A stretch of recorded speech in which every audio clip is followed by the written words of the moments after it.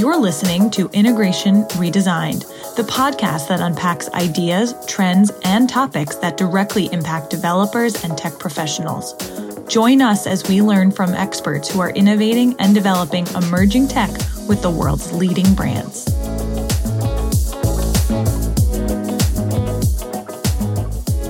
Hey everyone, my name is Kate Port and I'll be your host once again. And I am joined today by Tam Ayers, our field CTO for North America. Hey Tam.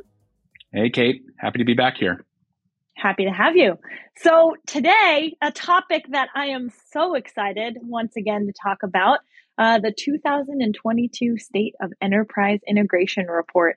So just a reminder and a recap, Tam, I know you know this report inside and out, but for our listeners, this report we launched just about 2 months ago. I guess it depends on the timing of this podcast, but over the summer of 2022, we launched a report and surveyed 1,000 respondents from across North America and the US, including CIOs, web developers, enterprise architects, and all companies had over 500 employees. So very much targeting responses from that enterprise level.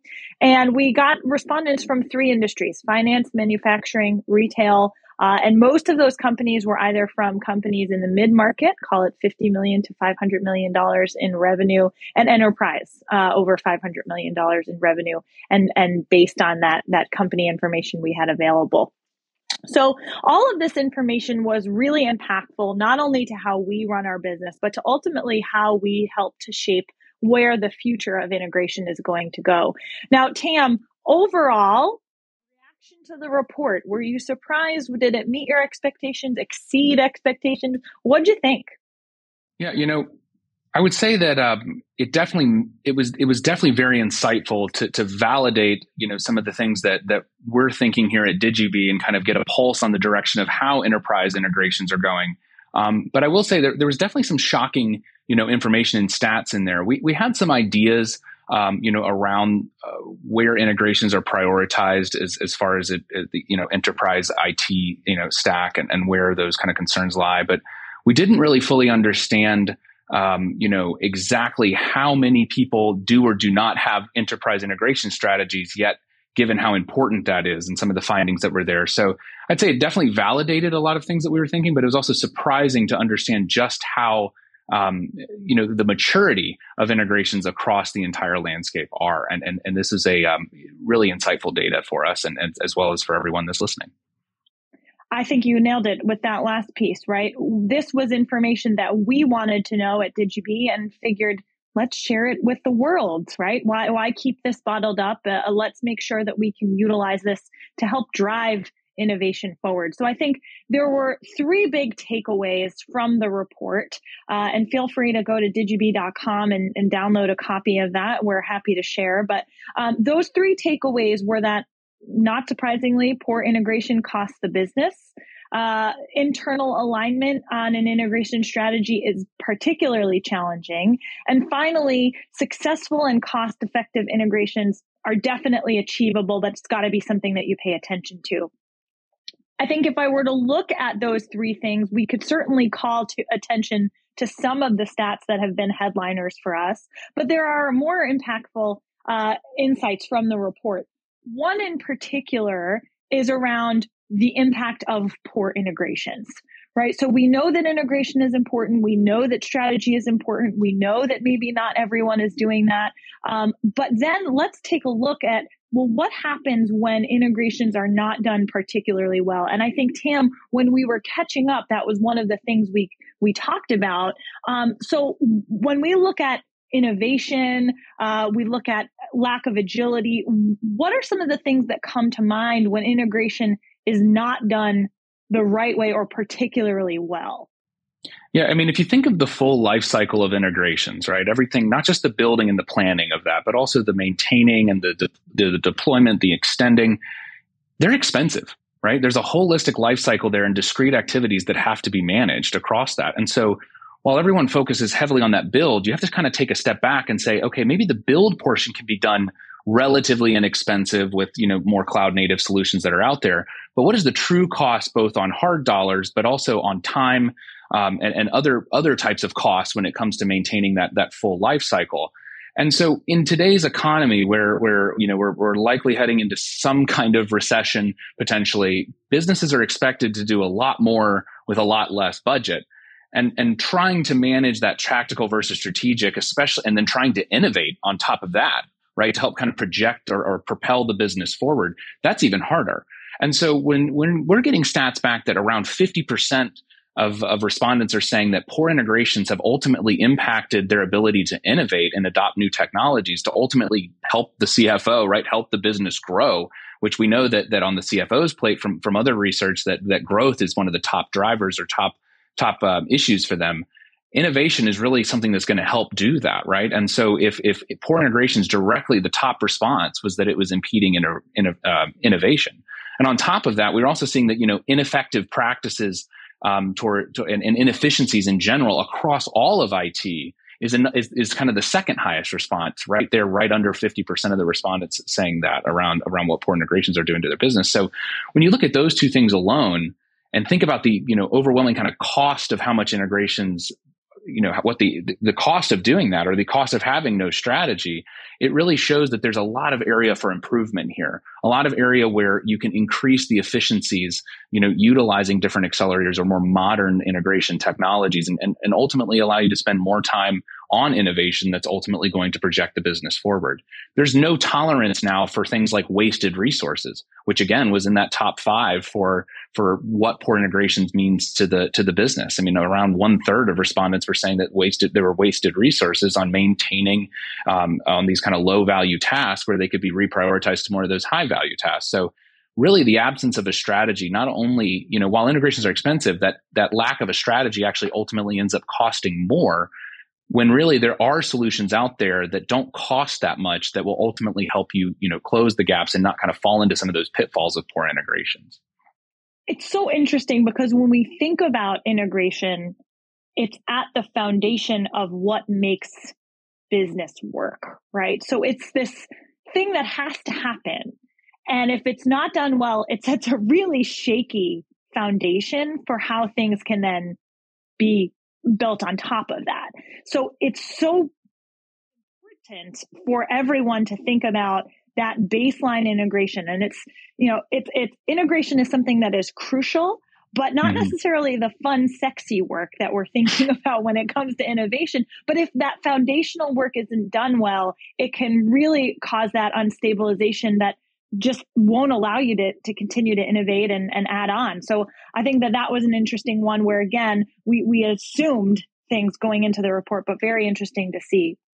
Right. And I think that, I was just going to say on that really quickly, there's an interesting stat around how much people are having to re-implement, different integrations, right? 96% of the respondents said that they've re-implemented an integration that they built, they've re-implemented in the past 12 months an integration that they already had made. And so that just goes exactly back towards those comments that you're making as to why is that happening? We've had eIPaaS solutions out there for over a decade, yet, they're not set up in a way to where you're getting reuse and more discoverable reusability so that you're not having to rewrite those integrations as the business adapts and changes. And to me, it just doesn't seem very acceptable that in this day and age and this kind of era that we're in of digital transformation, why integrations are that Achilles heel when really they can be a strategic differentiator for businesses.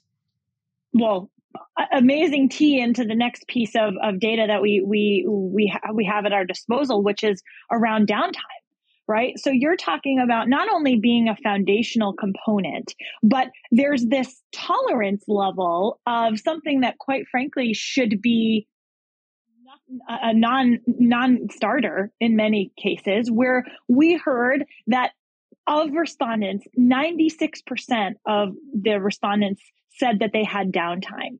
I want to drill into that stat a little because we expanded on that 96%. So Tam, when you hear that stat and when you saw it, what were some of the interesting components to that stat? Because downtime, nobody wants to have system downtime, right? We hate getting those alerts as consumers. But what does that actually mean? And, how does that stat affect the business? Directly.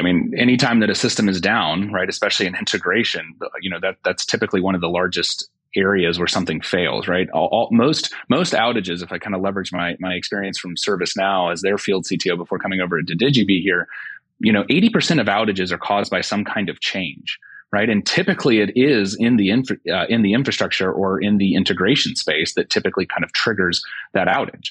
And so it's not acceptable, in my opinion, to just assume any kind of outage for any reason as a part of some kind of digital transformation. And if you are, have you taken every single step or every single precaution to make sure that it's either mitigated or not occurred? And so as I start thinking, my entire career has been spent in the enterprise technology consulting space, right, or working with some of these larger software companies.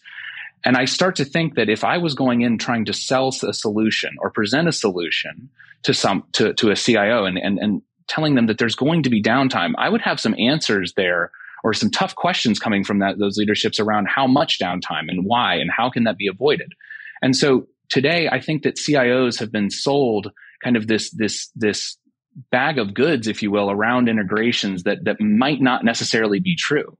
You should be asking these kinds of tough questions as a leader: is that downtime really necessary, or is it a byproduct of the specific technology that I'm using that could be mitigated by using something else?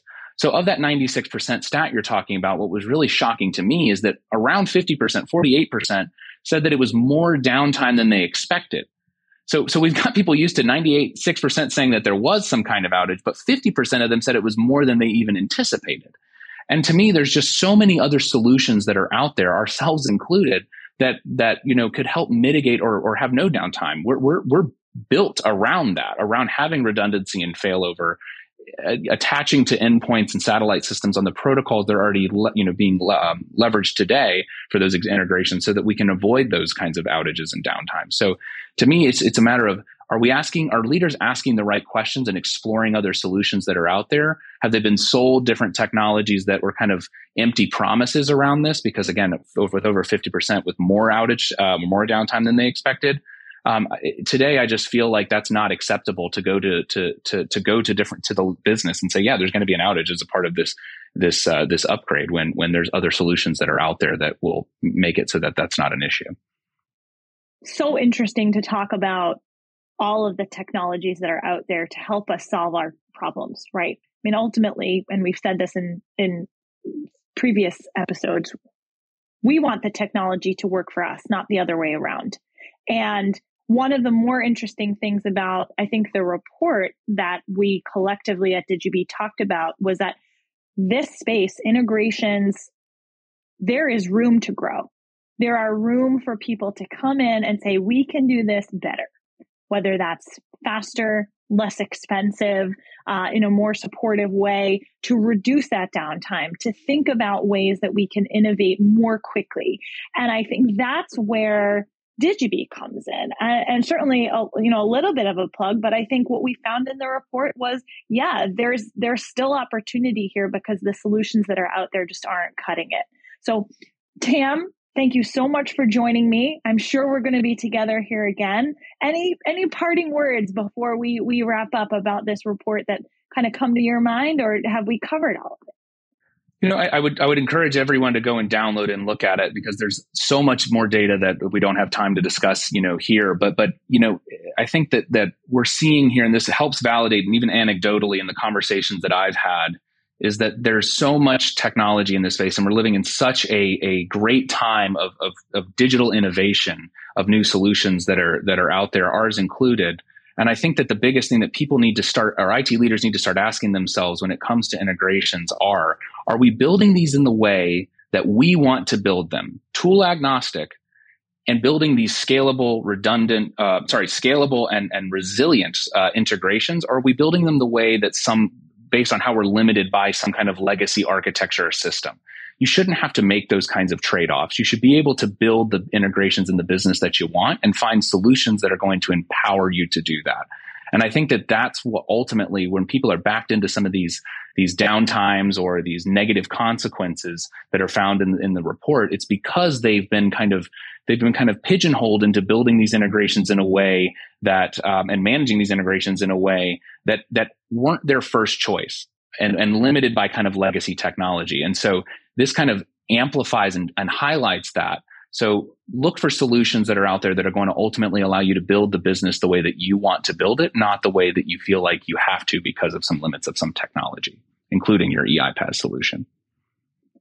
Everything should work for you. I love it. Thank you so much once again, Tam. Glad we had a chance to talk about this report. Looking forward to the next one, getting ahead of myself. But certainly thank you for joining us, Tam. And we'll be back with all of you again soon. Always a pleasure, Kate. Thanks.